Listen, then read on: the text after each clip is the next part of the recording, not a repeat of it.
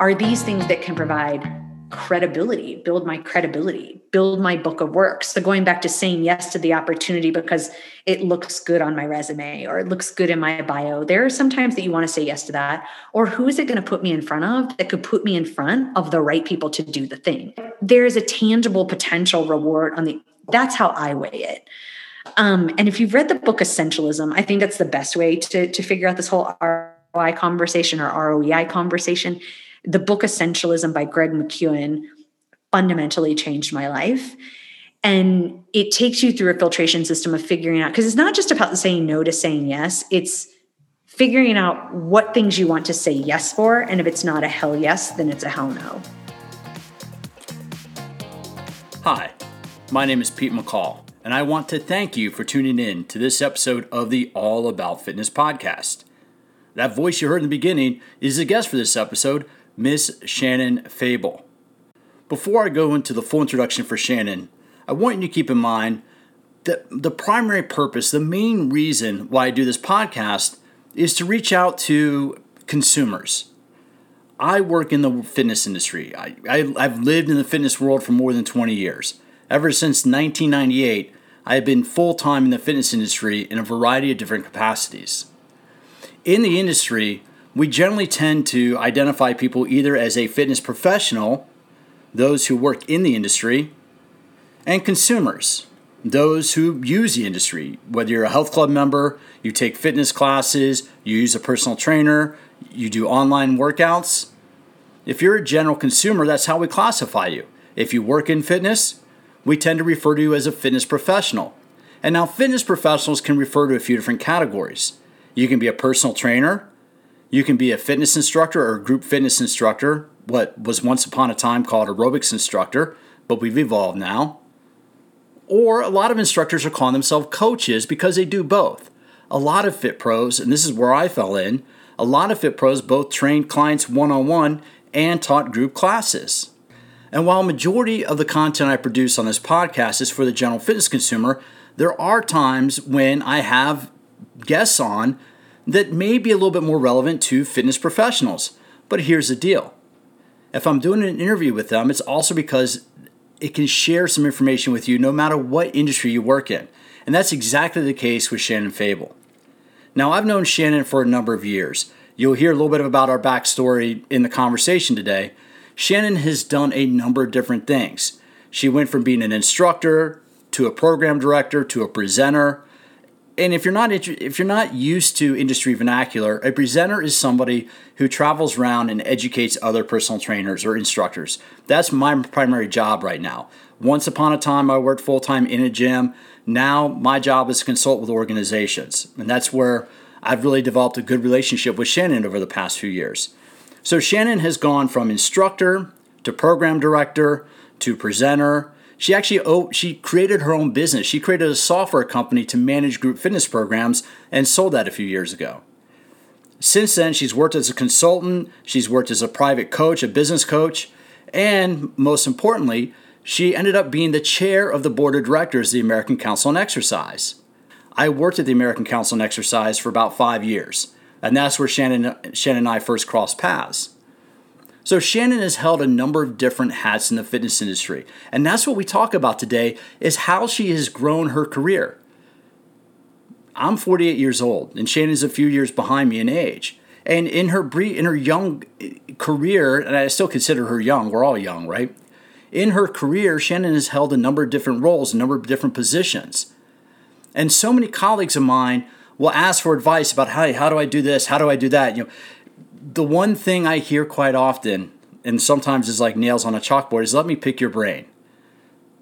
If you ever reach out to me, please don't use that phrase. I don't necessarily like that phrase. I'm more than happy to have a conversation. I'm more than happy to have a chat. I'm more than happy to answer a few questions. For some reason, I just don't like that pick your brain phrase. That said, Shannon and I have had a few interesting conversations the last few months, and I told her, I was like, hey, look, next time we talk, let's record it.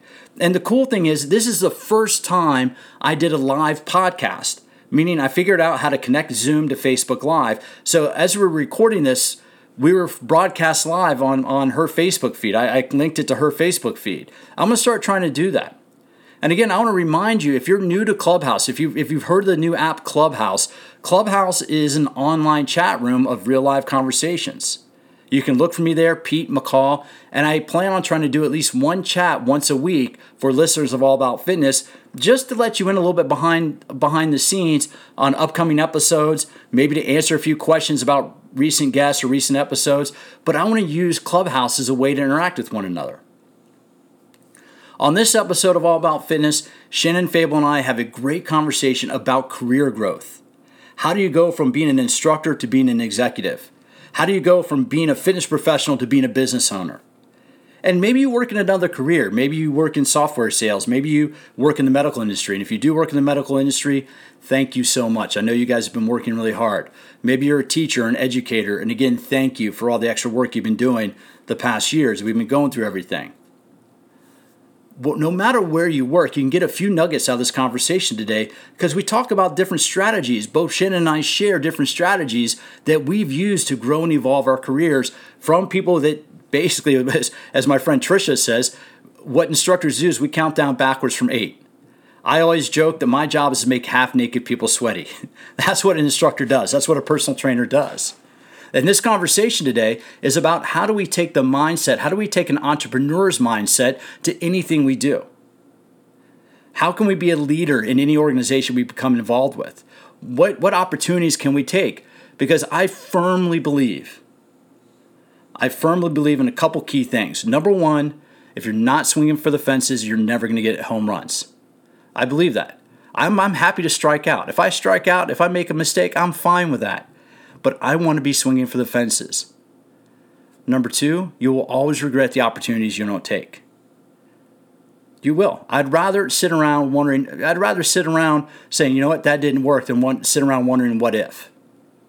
And the third thing, and I believe this to the depths of my soul, the third thing is there is no such thing as luck. Luck is the intersection of opportunity and preparation. And that's one of the things that Shannon and I talk about today quite a bit. There is no such thing as luck. If you do your job, if you show up on time, if you're prepared and ready to rock and roll with a positive attitude, great things happen. Now, before we get into the interview, if you need exercise solutions, if you need to learn how to design exercise programs to reach your goals, I got a couple options for you. Number one is my book, Smarter Workouts, The Science of Exercise Made Simple. I've been educating personal trainers for more than 15 years, and in Smarter Workouts, I can teach you how to design the exercise programs that can enhance your quality of life. Another option is an ebook I wrote called Exercise Program Design for the Fountain of Youth. In exercise program design, that's actually the precursor for my upcoming book, Ageless Intensity. In the ebook, I tell you how exercise can slow down the aging process, and I give you workouts that will help you do that. And if you're not ready to make a commitment, then go to my website, PeteMcCallFitness.com. If you go to PeteMcCallFitness.com, sign up for my mailing list. I'm actually going to start doing some series of webinars for people who sign up for my mailing list just to give you more information. Look, here's the selfish thing. Selfishly, I love teaching others because when I teach, I learn more. If I agree to do a talk, if I agree to write a blog, if I agree to write an article, when I work on my books, I learn so much more. So selfishly, I love teaching because it helps me learn. And if you go to my website, PeteMcCallFitness.com, and sign up for my blog, I take what I learn and I share it with you. I send out 1 or 2 emails a month, and I put out high-quality information about how to use exercise to enhance your quality of life. So there you go. Now on to the conversation. And hey, for those of you that want to see this conversation, I put this up on YouTube a couple days ago. Go to the All About Fitness podcast page on YouTube. That's All About Fitness podcast page on YouTube, and you can watch this interview. I'll be posting up most of my interviews on the All About Fitness podcast channel on YouTube, so you can see it as well as hear it. So here we are with instructor, entrepreneur, and leader, Miss Shannon Fable. All right, this is a first ever. I am doing a live podcast, a live Facebook Live, with a good friend, Shannon Fable. It took us a couple minutes to figure out the technology, but you know what? You're here. I'm here. So in the immortal words of Mr. Hand, I think we're ready to rock and roll. How you doing today, Shannon? I am good. Well done. You know, grace under fire. You were totally calm figuring that whole thing out. Very impressive. Very impressive. Well, and you know what? I will raise my hand, and I'm one of the first people to get a little grumpy this far into doing everything live remotely. I get frustrated when people don't understand Zoom, and I configured my Zoom webinar to be able to go live on Facebook, but didn't realize I hadn't hit the button for Zoom meetings. So it's live and learn. But how are you doing? How's everything going today? I am good. It is cold outside. I know you're all bundled up, even though you're in Southern California where it's 52. Yeah. I'm not as cold as some other folks, but yeah, it's really cold here. It's Wednesday in the afternoon. Hard to believe the week is halfway over. I think we talked about this the other day. Like, I feel like the days go by really, really slow, but the weeks go by really, really fast. And I'm in some just awkward time warp, but here we are. I'm just excited to be here chatting with you. Glad we got to do this. No, I'm glad. I'm so stoked we're doing this, and I think that's a great way to sum it up, because it does seem like days kind of grind on, but then all of a sudden you're like, wait, where do the weeks go? And here we are, more than halfway through February of 2021, and I'm finally having you on the podcast, because what I want to speak to you about, Shannon, is you're somebody who I respect a lot, because you've really done a phenomenal job of making the transition from being an instructor. And the one thing that always gets in my craws when someone says, I'm just an instructor, but I'm going to come back to that in a little bit, right? And I'm sure you have a thought to share on that. But you've made the transition from being an instructor to an entrepreneur to a consultant. And so what I want to be able to do is to talk with you about that process. And so to kind of, you can teach others how to do the same thing. So first question I have is, how'd you get started in fitness? How'd you get your start in the fitness industry? What made you say, I want to do that? Yeah, I'm going to try to keep it brief. I'm sure lots of you listening have heard the story, but I was a cheerleader in college and was fortunate. I went to the University of Florida, so we got to work out with all the strength and conditioning coaches that worked out with the basketball team, football team, everyone. So got bit by the bug, the lifting bug, actually, in college. And this is the part where I use humor because it took a lot of years of therapy to get over it. But I say after college, I traded an eating disorder for an exercise disorder and stumbled into a group fitness class and just thought I could. Like, there was never any grand plan to be a fitness instructor, but I did. Like, I started eating because I wasn't getting weighed in anymore. And when I started eating, I decided I probably needed to exercise because I wasn't training anymore. So I was that girl on the step mill, right? Watching TV with your FM radio plugged in on your Walkman to look at the TV. And I found a step class, and it was like all my loves came together of dance and cheerleading and performance, and like the typical person, started in the back row, worked my way to the front, and just had a tape in my bag because I knew one day that lady wasn't going to show up and I could do it. So it was an accident. I'm a sociologist by trade and did population density studies when I found my way into fitness. Very strange. And the rest of it's history, because I don't like to say lucky, and I would tell everyone, never say you're lucky. Like, everything happens for a reason, and there was something in you ready to capitalize on the opportunity. That's not luck.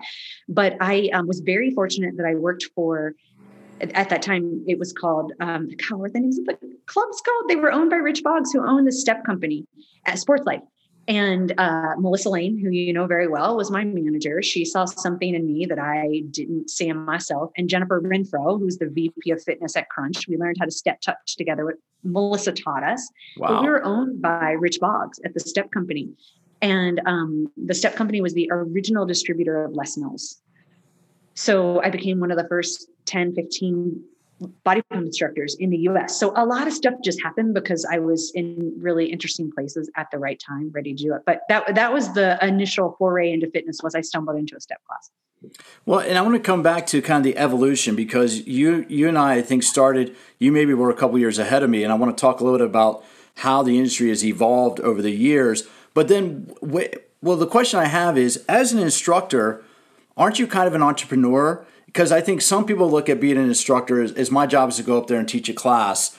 But I look at being an instructor as it gives you the foundation for going out and doing other things where you have to be very entrepreneurial. So as an instructor, Shannon, do you feel that you're an entrepreneur? And how did you leverage that once you started making that realization? Yeah, I've never really looked at it until you asked me the question right before we went on. And I think, in the business coaching that I do, I take entrepreneurs through a system. And one of the first questions that I ask them is, who do you want to serve? What do you provide? And why do you do it? And so through that lens, I think you're by de facto, whether you work for a club or not, as a group fitness instructor, you are an entrepreneur because you've decided, who do you want to teach? What do you want to teach them? And you have to have a profound why for doing it, because no one goes into it to be rich, right? So you have all the makings of an entrepreneur. And then you just start finding opportunities where all those things align. Now, every once in a while, you get pulled along a trajectory because a director says, oh, I'd like you to teach this. Or like in my case, I need you to teach this new format, body pump, go give it a shot, right? So people drag you into opportunities, but I think you always knew who you wanted to teach to, what time slots, where, what you wanted to do, and you just kept packaging it up and taking it on to other places. And I think that's the biggest thing that set me down the trajectory of entrepreneurship is you can't just teach in one club and have Melissa tell you all the things you're going to do, and it's going to make you all the money in the world to pay the bills, right? I had to keep adding to my war chest, so to speak, different formats, different people that I could interact with and resonate with. I'd have to go this location, that location, sometimes take on a new club altogether and learn their things. So you became like a shapeshifter. And that's a lot of what you need to do to be an entrepreneur, right? Be really, really solid in your who, what, and why, and then seek out the opportunities and make sure they line up. So I don't know if that quite answers your question, but that's the best way I can think of it. And who's responsible for getting people in your class? The gym is not. I was responsible. And you're responsible in two ways. You either keep showing up and doing your best work so people talk about you doing your best work and you get more work, more people come, or you go out and work the floor and you network and you talk to people and you tell them to go talk to people. So you're working both the core self-promotion strategies that you need as an entrepreneur and also just continuing to be the best at your craft so people talk about you being the best at your craft. And all of that is a recipe for being wildly successful as an entrepreneur, if you look at it that way. Well, and that's exactly my thought, Shannon, was that as an entrepreneur, you're going out, you have to find customers. I think the biggest lie that people tell themselves, and I found this to be the case, is you have people that have this dream of, I want to work for myself, and it's kind of like timeout. You never, ever work for yourself. Unless you're independently wealthy, unless you had some rich Uncle Max that left you $100 million and you got to go run in the New York mayor's election and be able to get $300 million like in Brewster's Millions, you always are working for somebody. You're always, if you're an independent consultant like yourself or like myself, your clients become your bosses. So yes, you have some freedom and some ability to kind of pick and choose, but you're ultimately always working for somebody. But that's why I asked you that question, because as an instructor, it's that self-promotion. And that's exactly what an entrepreneur needs in order to get out there and get those customers, to get those clients, and to be able to establish that recognition. Now, when did you make the transition from being an instructor to being a presenter? And how did that help you along your journey? And I'm asking that question in terms of professionalism. Like what level of professionalism was required to go from teaching in a studio to teaching on a stage at conferences? This one I have to answer looking in the rearview mirror because you're going to laugh at my story. It was another accident. Quite literally was an accident. So I started working for the step company, started organizing the trainers that were doing body pump trainings and became a trainer myself. I don't know that I knew that was presenting or educating, and it was still on the small stage, right? You would go into a club and teach to 15 people, 20 people, and teaching a 3-day course. It is presenting. Again, I look in the rearview mirror and I was presenting and I didn't even know it. But my real first presenting gig was in 1999 at the Ideal World Convention. Along the way, our clubs got bought by Crunch, and Donna Cyrus, who was in charge of group fitness at the time at Crunch, again, saw something in me that I didn't see in myself, but she had, Crunch has trendy programs, and they had a program called Urban Rebounding. And the guy that started Urban Rebounding was this New Yorker that used the F word like every other word. And she saw me as this little cheerleader, bouncy, whole Southern belle that could be the yin to his yang. So it was a casting call for her. She's like, you're a good teacher. You've got the right personality. I think you're going to mellow him out. I am sending you to Las Vegas and you're going to teach an urban rebounding class with this guy. It's like, sweet. That sounds fun. So I roll up. I'm like, what is this thing? Oh, it's a fitness conference. What's that? You go to fitness conferences? You need CECs?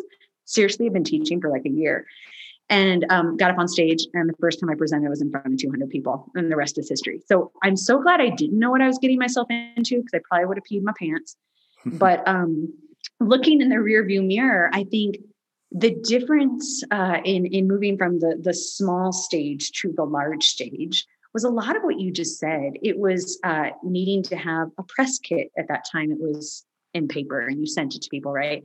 Having a press kit, learning how to stand up and give an introduction and create rapport very, very quickly in a room full of people that don't know you and actually probably maybe don't even want you to succeed. Is that horrible? But it reminded me of feeling like a sub.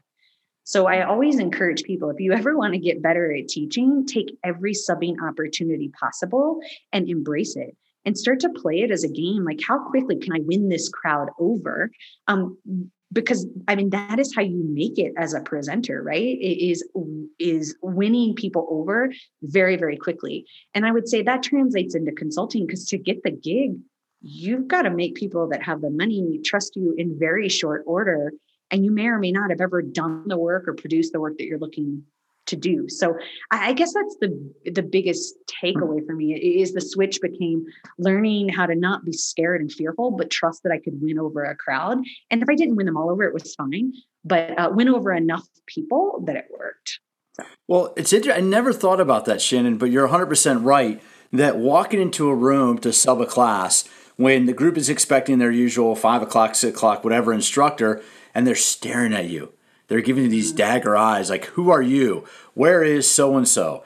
And I was, when I first started teaching, I never intended to become an instructor. I think I'd taken maybe 3 Group X classes before I became an instructor, but it was my ex-wife who had been a aerobics director, group fitness director, who said, why don't you start teaching? That's how you'll get clients. And she would basically encourage me to go out and sub classes. And I at the beginning, I knew very little about what I was doing. I maybe kept it a little bit too safe. But over time, you develop that. You learn how to win people over, whether it's through programming, whether it's through personality, whatever it is, you learn how to win people over. And I think that those skills are invaluable down the line. Like, sometimes when people, I don't know if you get this question a lot, and I think I remember sitting through a talk you did years ago before we knew each other personally. In fact, I know I did. You gave a talk about how to become a presenter. And what are some of those, if for people out there that might be looking to take that next step to go from teaching to a class to teaching on a stage or taking more of a leadership role, what are some of your suggestions for how they can make that transition, how they might be able to make that transition? Ooh, I'm going to talk out of 2 sides of my mouth, and I hope keep my points quick and to the point. One, you have to productize what it is you do versus just perform.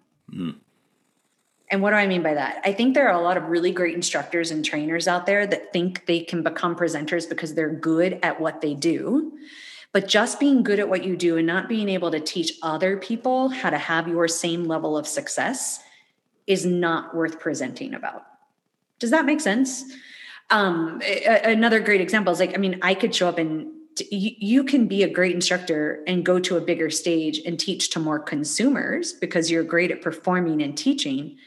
But to become a presenter, you're becoming an educator. You're no longer there is an element of entertainment for sure. There's the staging of it all and, all the things that winning over the group really, really quickly, but you have to have something that's a product. And by product, I mean, I've got to either be able to teach you a system, a method, but I can't be the secret sauce.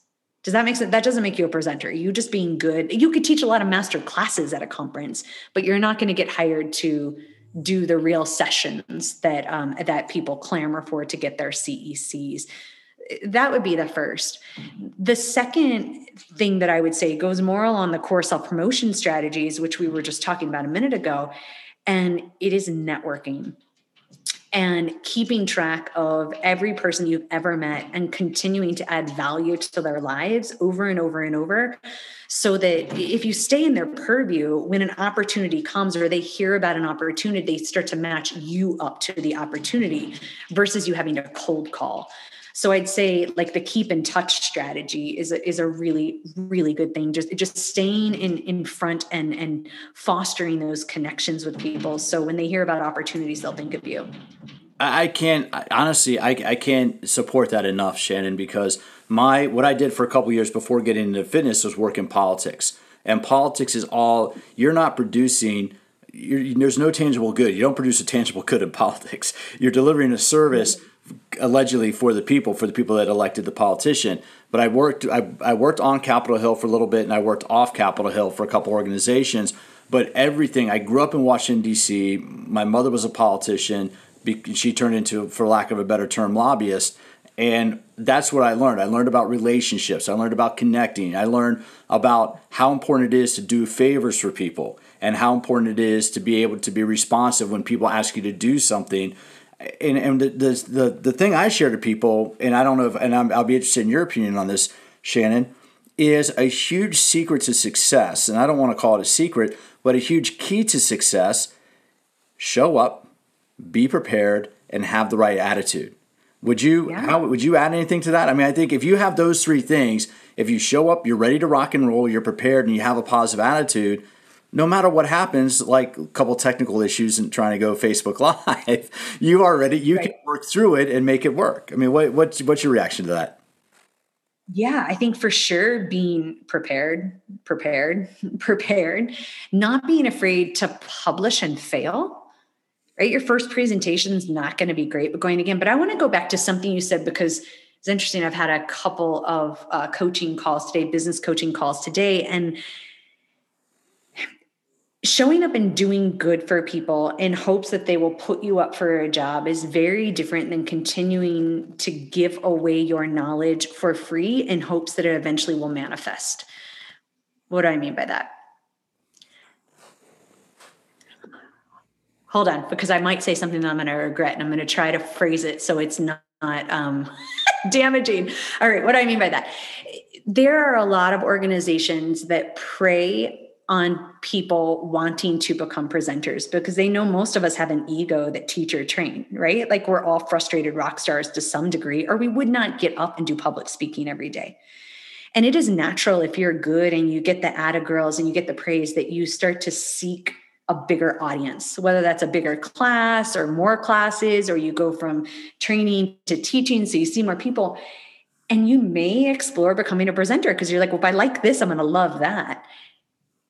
And people know that. And so if you're good at what you do, you can give it away for free sometimes, but do not let that go on too long where you're getting taken advantage of.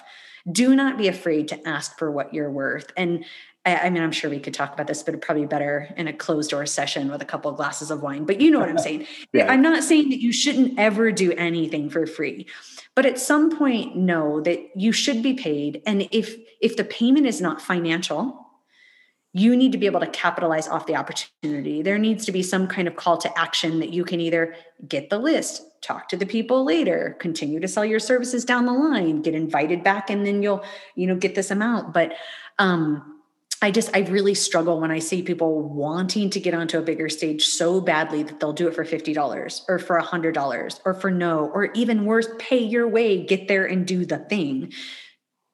I'll leave it there. Don't give you don't need to give it away. And now I think, the COVID closures have shown us there are plenty of ways to get out there and get your feet wet with presenting and educating that aren't traditional, what we're doing, and build your book of work. So you can go to organizations and be like, no, look, these are the number of people I can bring to your event. These are the people that follow me. These are the people that want to hear from me. So I think the game is changing a little bit, but yeah, I just really caution people for thinking they've got to give it away too long for free to get the job. Trust that there is value in what you do, whether I taught for a year before I went and presented. Like it's not about you paying your dues, I guess is what I'm saying. If you've got something to say that is productized that can enhance the life of another fitness professional, you should get something out of that transaction or out of that opportunity. Well, on that note, let's talk about ROI for a moment, because I know you are big, Shannon. One of the things that I've seen you, and I know I've seen you give this talk over the years, is developing systems and really making sure that you have things in place. But I think at the end of the day, it all comes down to that return on investment. And what I mean by that is return on time.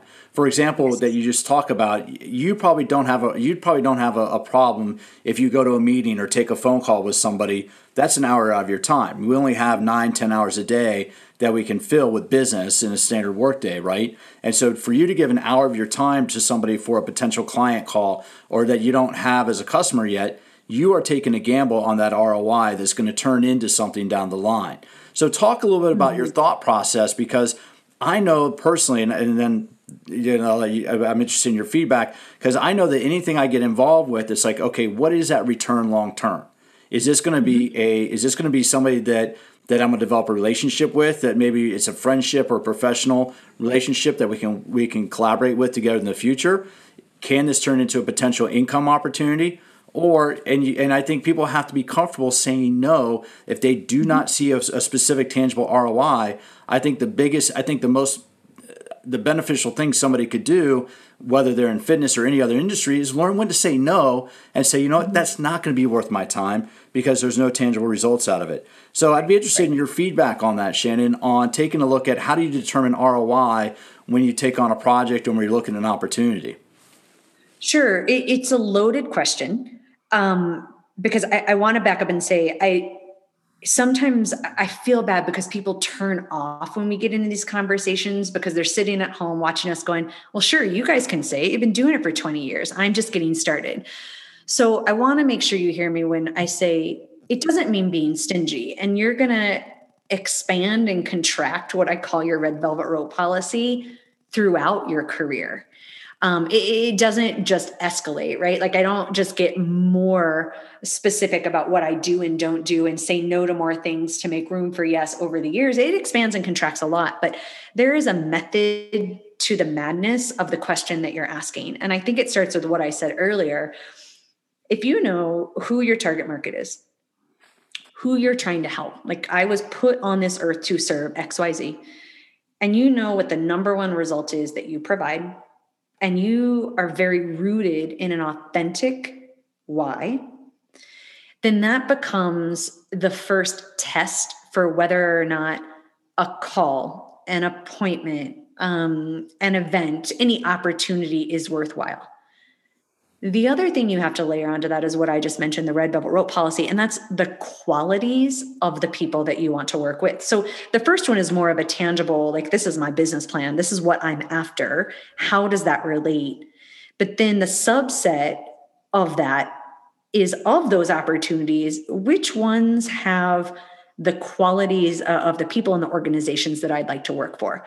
So that's a two-sided coin. Does that make sense? Because you don't want to take everyone with a pulse and a paycheck.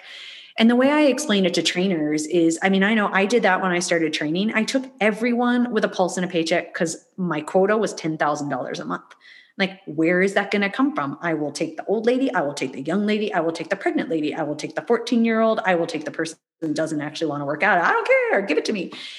But eventually, the way I explain red velvet rope is, not only did I not have a through line in my target market or what I wanted to do, which sent me scrambling, talk about ROI, like I was scrambling every day trying to program because I had to know everything about everyone or fake it, which is even a worse return on your investment. But then there were also people that on Sunday, when I would look at my Franklin Covey planner, because it was back in the 90s, let's be clear, there'd be at least 3 people that I hoped would not show up. That's what I mean by red velvet rope policy. Not that I didn't know that I could do the training because I would rise to the occasion, but like I seriously hope that they would just not show up because they just sucked my soul dry. You know that you've had people like that. So that's the first filter, right? Is you get really clear about who, what, and why, and then the qualities of the people, and you run it through that filter first before you ever start to really think about, Chuck Runyon, who I worked for at Anytime, called it ROEI, the return on emotional investment. So if they make it past your filter, that's a good check in the right box. And then you do start to weigh it out. Okay, what do I have to do to prepare for this? What is the potential outcome of it? And how many ways, I know we've talked about this a lot, how many ways can I repurpose this or lather, rinse, repeat it? So, for example, I'm doing another, the first intensive I've done in a really long time, a Book Yourself Solid, very small group. And I'm inviting some people in gratis because I want them in there to give me feedback. And because I'm interested in the work that they're doing, some people, the rest of them, majority of them, paying a premium to be in this group. But it's still a lot. If I looked at it on a balance sheet, it's still a lopsided investment. But I know that everything that I do, one, the people that I'm letting in gratis, I'm going to get feedback that I couldn't get if I wasn't doing the work, right? You got to publish the work to get the feedback on the work to see if the work is good. And then all the other people that are, the majority of the people that are paying, like, it's not going to cover my time at all. But I know the body of work over 12 weeks, I can slice, dice, lather, rinse, repeat, and do it multiple times. And the next time, and the next time, and the next time, it isn't as hard. So sometimes you've got to play it out and know, like, is this something that I'm biting off? To your point, systems, I really like a good system. Is it something that I can repurpose, or I can lather, rinse, repeat, and do it again, where the return on the investment over time will work out? The other things to think about are these things that can provide credibility, build my book of work. So going back to saying yes to the opportunity because it looks good on my resume or it looks good in my bio. There are some times that you want to say yes to that. Or who is it going to put me in front of that could put me in front of the right people to do the thing? And we've all done a lot of that this year, right? Doing a lot of lives like this. Like, there's no financial exchange, but I know what it does for you. I know what it does for me. It didn't take too much time to prepare, maybe a little stress on the technology front there, and doing it at the end of the day before I have my fourth cup of coffee. But there's a tangible potential reward that's how I weigh it. And if you've read the book Essentialism, I think that's the best way to figure out this whole ROI conversation or ROEI conversation. The book Essentialism by Greg McKeown fundamentally changed my life. And it takes you through a filtration system of figuring out, because it's not just about saying no to saying yes. It's figuring out what things you want to say yes for. And if it's not a hell yes, then it's a hell no. I think really that's so no, but I think that's so powerful, because you have to be able to, at the end of the day, we all have to be able to feel comfortable laying our head down on the pillow. And it's hard to sit there. And as a consultant, you sometimes go, I really don't want to take that work. And anytime you have that thought, in my experience, if I ever have that hesitation, it turns into a poor experience. I don't do the best work. The customer doesn't get the best job. And that's where I've learned the power of just saying, you know what, that's not the right opportunity. I either good luck, or I think somebody might be a better fit for that project that you're looking at. And I think a lot comes with that. Now, before because I wanted to ask a little bit more about Book Yourself Solid, but before I ask you that, one of the things I wanted to ask about was your experience on the chair of, not the chair, but being on the board of the American Council on Exercise. Because you've been an instructor for so long, you've been very active in the fitness industry. I look at anytime you get involved in a board, anytime you get involved at that level of organization, you really learn a lot more about the dynamics and about how things work. So first, what was your reaction? How did it feel to go from having worked throughout the industry and then all of a sudden here you're on the board of directors of the American Council on Exercise? Talk a little bit about what that felt and what that meant to you in your career. Yeah. I mean, I would start by saying, I think I know what it means from being inside of it, and you having worked for the organization and knowing who the board is made up of. It means a lot. I still think there is a false perception that a lot of these fitness organizations just have a bunch of fit people that sit around and make the decisions. And so I would start by saying the caveat is the ACE board of directors was a bunch of industry insiders before, but in the tenure of the CEO now, it has changed completely. For a very long time, I was the only fitness person on the board. So former congressmen, people that work in the Department of Commerce, vice president of marketing at Spiro Robotics. So I say that so that you understand why what I'm getting ready to say makes me teary. I had won a couple of awards at that point for being a good instructor. I always thought that winning the IDEA Instructor of the Year award would be like the crowning jewel, and not to take anything away from it. It was the highlight of my career from a practical standpoint. But being asked to even interview for the board in two ways. One, imposter syndrome. Like, who am I to even be asked? Have I put on airs that they have not seen through yet? Like, why am I going to sit down next to a former congressman? Like, what do I know about business? Because I've always downplayed the business role that I have in this business.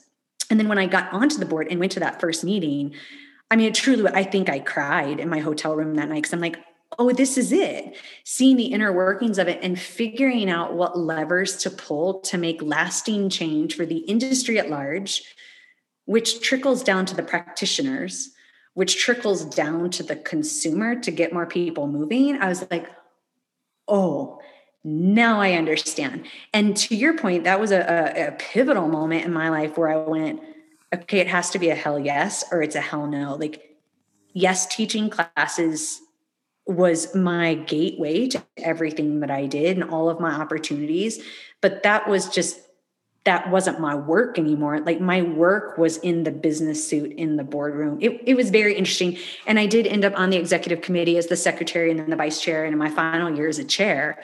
And that was a really interesting experience too, just to be able to, work so closely with the executive team at a nonprofit and figure out what all the decisions are. That it's so much more than step touching. And I know you guys know that sounds so silly, but it's a big business with big impact. I mean, ACE is a nonprofit, so it's mission driven, not financially driven. They have to make money to be able to, because even a mission needs a margin. But life changing. I know that was a long winded explanation, but it really was. Thank you for asking the question. But the reason why I asked that question, Shannon, is it didn't happen by accident.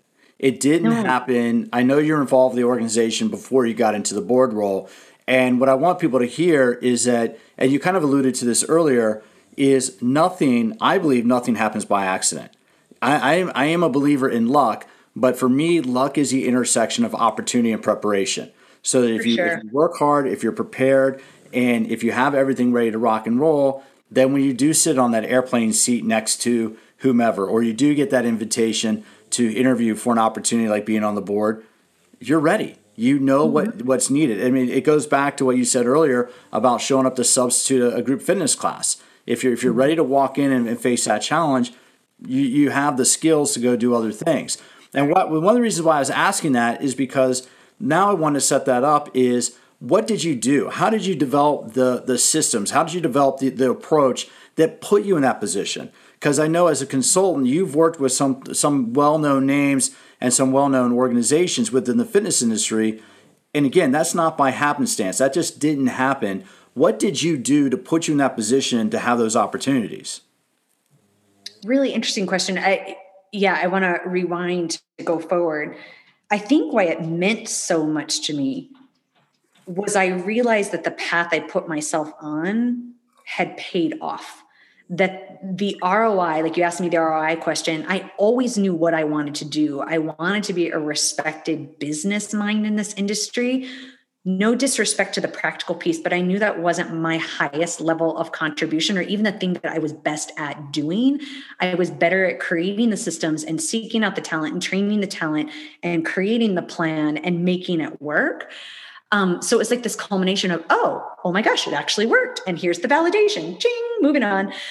So how did I make it work? I think I got really clear a long time ago about my who, what, and why.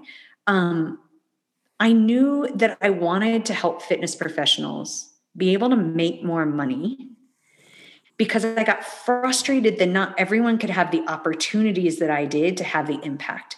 And I saw so many people exiting stage left because they just couldn't figure it out. Either they took on too many classes and burnt out, or they switched from group fitness to personal training because that's where the money was at and they hated that and they left. Or they thought the natural evolution, because I did a lot of consulting for people that wanted to be presenters, they thought they had to be a presenter to make more money. Then they peeked behind that curtain and went, oh, no. And I'm like, how can I help people do this? And I knew that teaching more classes wasn't going to get me there. So long story short, I started exploring. I just did a lot of research. I put myself in super uncomfortable positions in the fitness industry and did jobs where people were looking at me going, why are you doing that? I opened a gym. I sold gym memberships. I did management and group fitness and personal training, but I did all of the jobs in the fitness industry. I started going to URSA, not just to be the booth babe, but to go to the business lectures and start networking with the people that made the decisions that allowed people to do the things that I was doing. And I just started to expand my war chest. And like I said, put myself in really awkward positions where I'm like, who am I to be trying to talk to Chuck Runyon? Or who am I to be trying to talk to Brian O'Rourke? Or who am I to be doing XYZ? And I just kept giving them the value that I could give them, which I'm really good at systems. I'm really good at spreadsheets. Like all of my past sociology worlds and population density studying and working in retail real estate, it all kind of came together. And my communication minor did as well. So I did a lot of research, and I researched beyond what I was currently doing. I guess the best way to put it was I always just put on an outfit that was a couple sizes too big, and I didn't care what people said when I had it on. I knew there was something else I needed to do to have the impact, which ultimately I just wanted to get more people moving. But if I can't get more people to navigate the career and find their place and make more money and stay in it longer term for the right reasons, then we can't get more people moving. So here's where I need to be to make that happen. I don't know if that answers your question. Well, and what I'm going to do is take that kind of a step, take a slightly different way, Shannon, because I think what a lot of us in the industry have to become comfortable with is that this is a numbers game. Because I hear a lot of people all the time, and this, again, it's one of the things that's kind of like nails on a chalkboard to me. It's like, well, I don't want to work for them. They're a big corporation, or that's become too corporate, or this or that. And it's like, okay, let's take a step back and let's look at this. Our mission, I know you've said this, my mission is to get more people moving. I want, and my focus specifically, if you ask my why, is to work with people over the age of 40, learning how to use exercise to manage the aging process. That's my why. Okay, so, and I'm just giving this for an example for listeners and for viewers, people watching this. So in order to do that, what do I need to do? Well, I don't have the money to open up 1,000 gyms around the country. So what do I need to do? Anybody I work with, I need to recognize that they need to see value that I bring to their organization so they can make money for their gyms, so they can open more gyms. Because that's really what we have to look at. I think we have to shift out our mindset of like, oh no, I don't want this to be corporate, to saying, okay, we need that corporate structure. We need that organizational structure. Number one, we need to be successful so we have places to work. I mean, we're experiencing a huge shift right now, but I know there are equity groups out there that are buying up properties. As certain clubs are closing, as things are shuttering, guess what? There are people out there with deep pockets that are buying up things right now. And I'm sure you probably know a little bit of that back end too. And so what do we need to be able to do? We need to be able to understand the finance of what we do. We need to be able to say, hey, whether I'm an instructor, you're an instructor, you add value. And I want instructors to listen to this very, very carefully. Because Shannon, when you're teaching a class at 6 o'clock on a Monday evening, you can have 40 people in your studio. Now, going forward, you might have another 150 people home on the live stream from the studio where you're teaching it. You're impacting 200 people in an hour. How many people can a treadmill impact?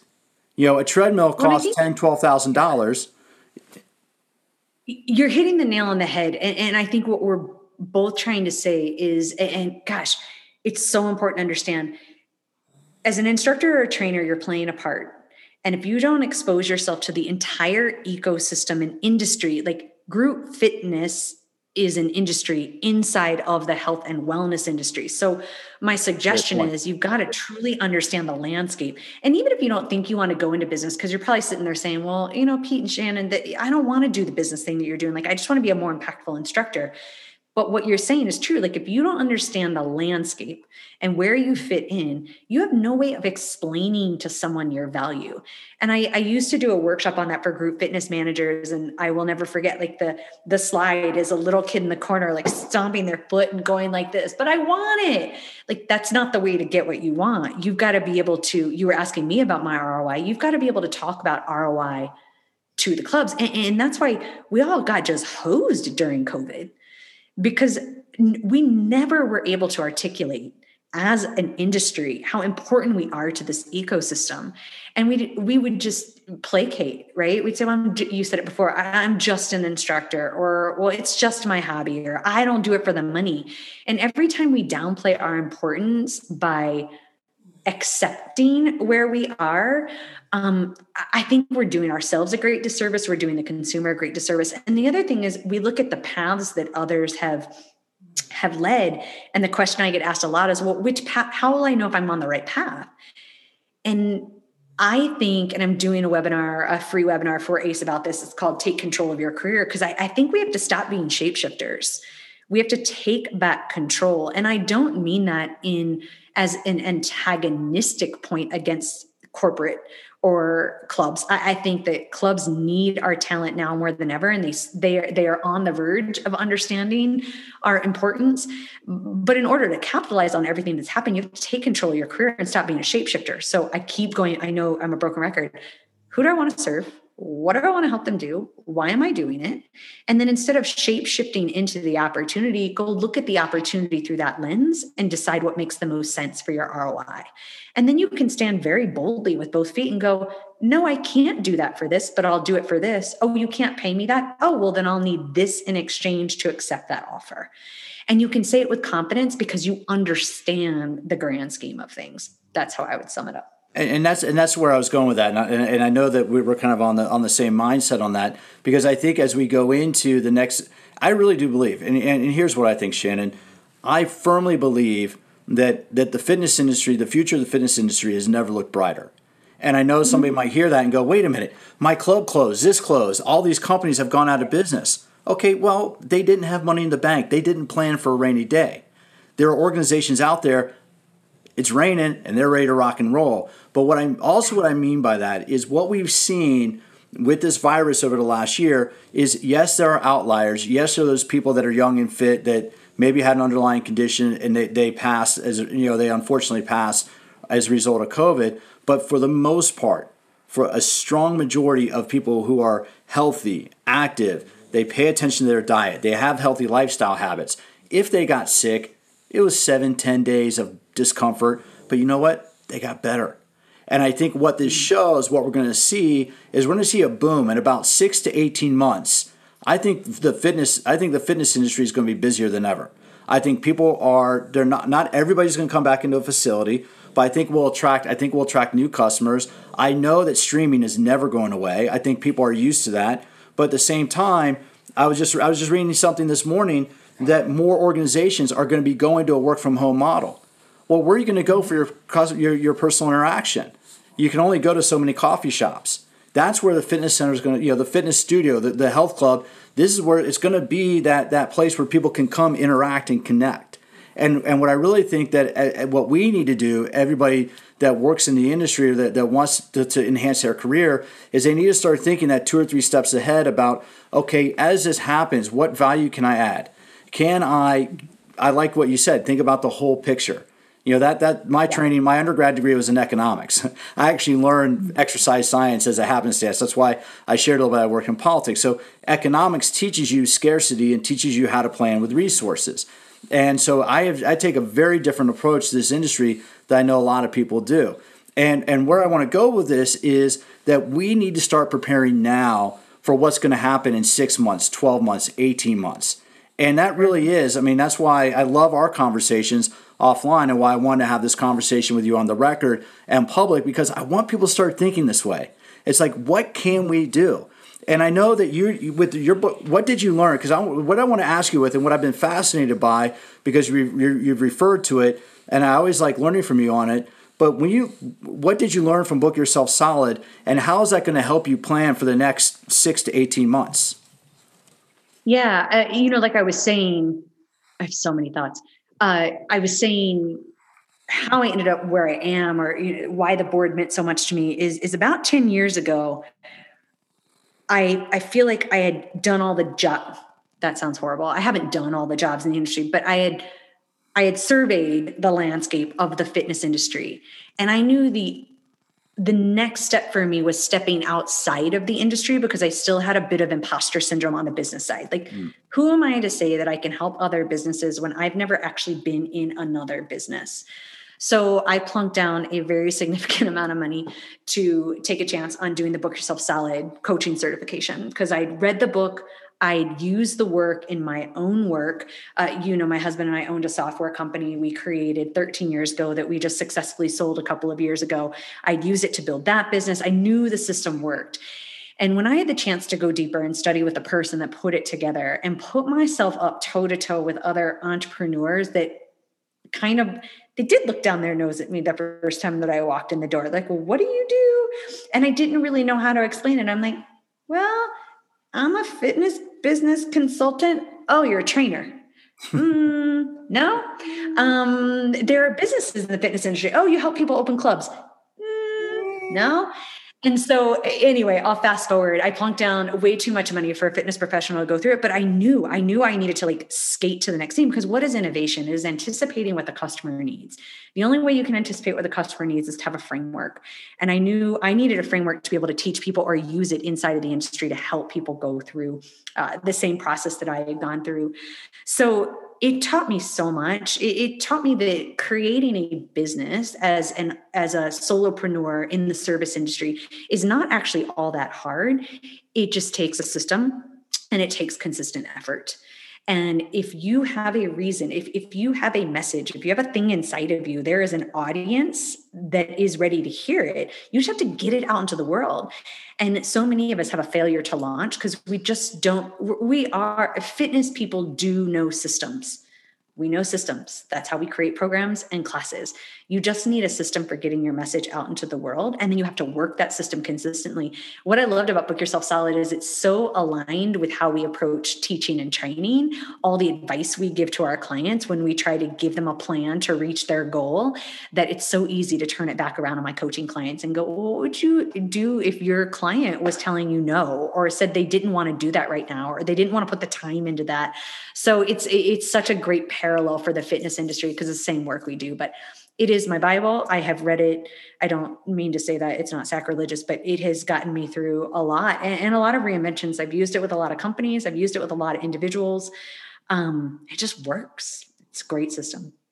No, and that's the cool thing I've seen. I mean, like I said, you and I, we've known each other for a while, but and this is I don't mean any bias. I don't mean anything biased. I wouldn't really consider you a close friend. I consider you a professional colleague, and we're friends. And I've really admired, I've seen you progress. I mean, I don't think you remember the phone calls that we were on back in the mid 2000s when I first started at ACE. I know I was kind of in the background of the call, but I remember hearing you on those calls and just having you seen and see you evolve and grow your career. It's been a fun journey to watch, and it's motivated me. I mean, what I like about people like yourself that are doing what you're doing in your industry is you show me what's possible, and it pushes me to say, okay, what can I do?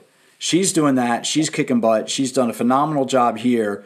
Okay, great. It is possible to go out and do this. It is possible to say step outside the gym and put on that professional hat and go and bring more value to an organization to say, hey, here's my input on how we can take that to the next level. And I think a lot of people out there that work in a service industry, not only whether it's fitness, it could be another service industry, could really benefit from just learning more about the systems and learning more about that approach and just really saying, okay, what can I do this year to really invest in myself and really to take it a step further? So how can you mentioned you're doing a webinar. I think you said you're doing a webinar for ACE. How can people get a little more information about what you're working on and what you're going to be doing in the near future? Sure. I would say, before I tell you how, because I know we've been talking about like big business. So I hope people aren't going, oh, well, that's not what I want to do. Service professional is trainer wants to reach more clients. Trainer wants to become a manager. Group fitness instructor wants to become a presenter or put their own education out into the world. Or you want to become a business consultant for other people. So it applies to all of those different pathways, for lack of a better term. But yeah, doing a free webinar for ACE called Take Control of Your Career on March 3rd. Next Friday, I'm doing a free webinar every Friday, not every Friday, the last Friday of every month this year about Book Yourself Solid. This upcoming one on February 26th is the Keep in Touch strategy that I spoke a little bit about. So we always do those, and you can get the replays if you can't show up live. All this stuff is on my website, shannonfable.com.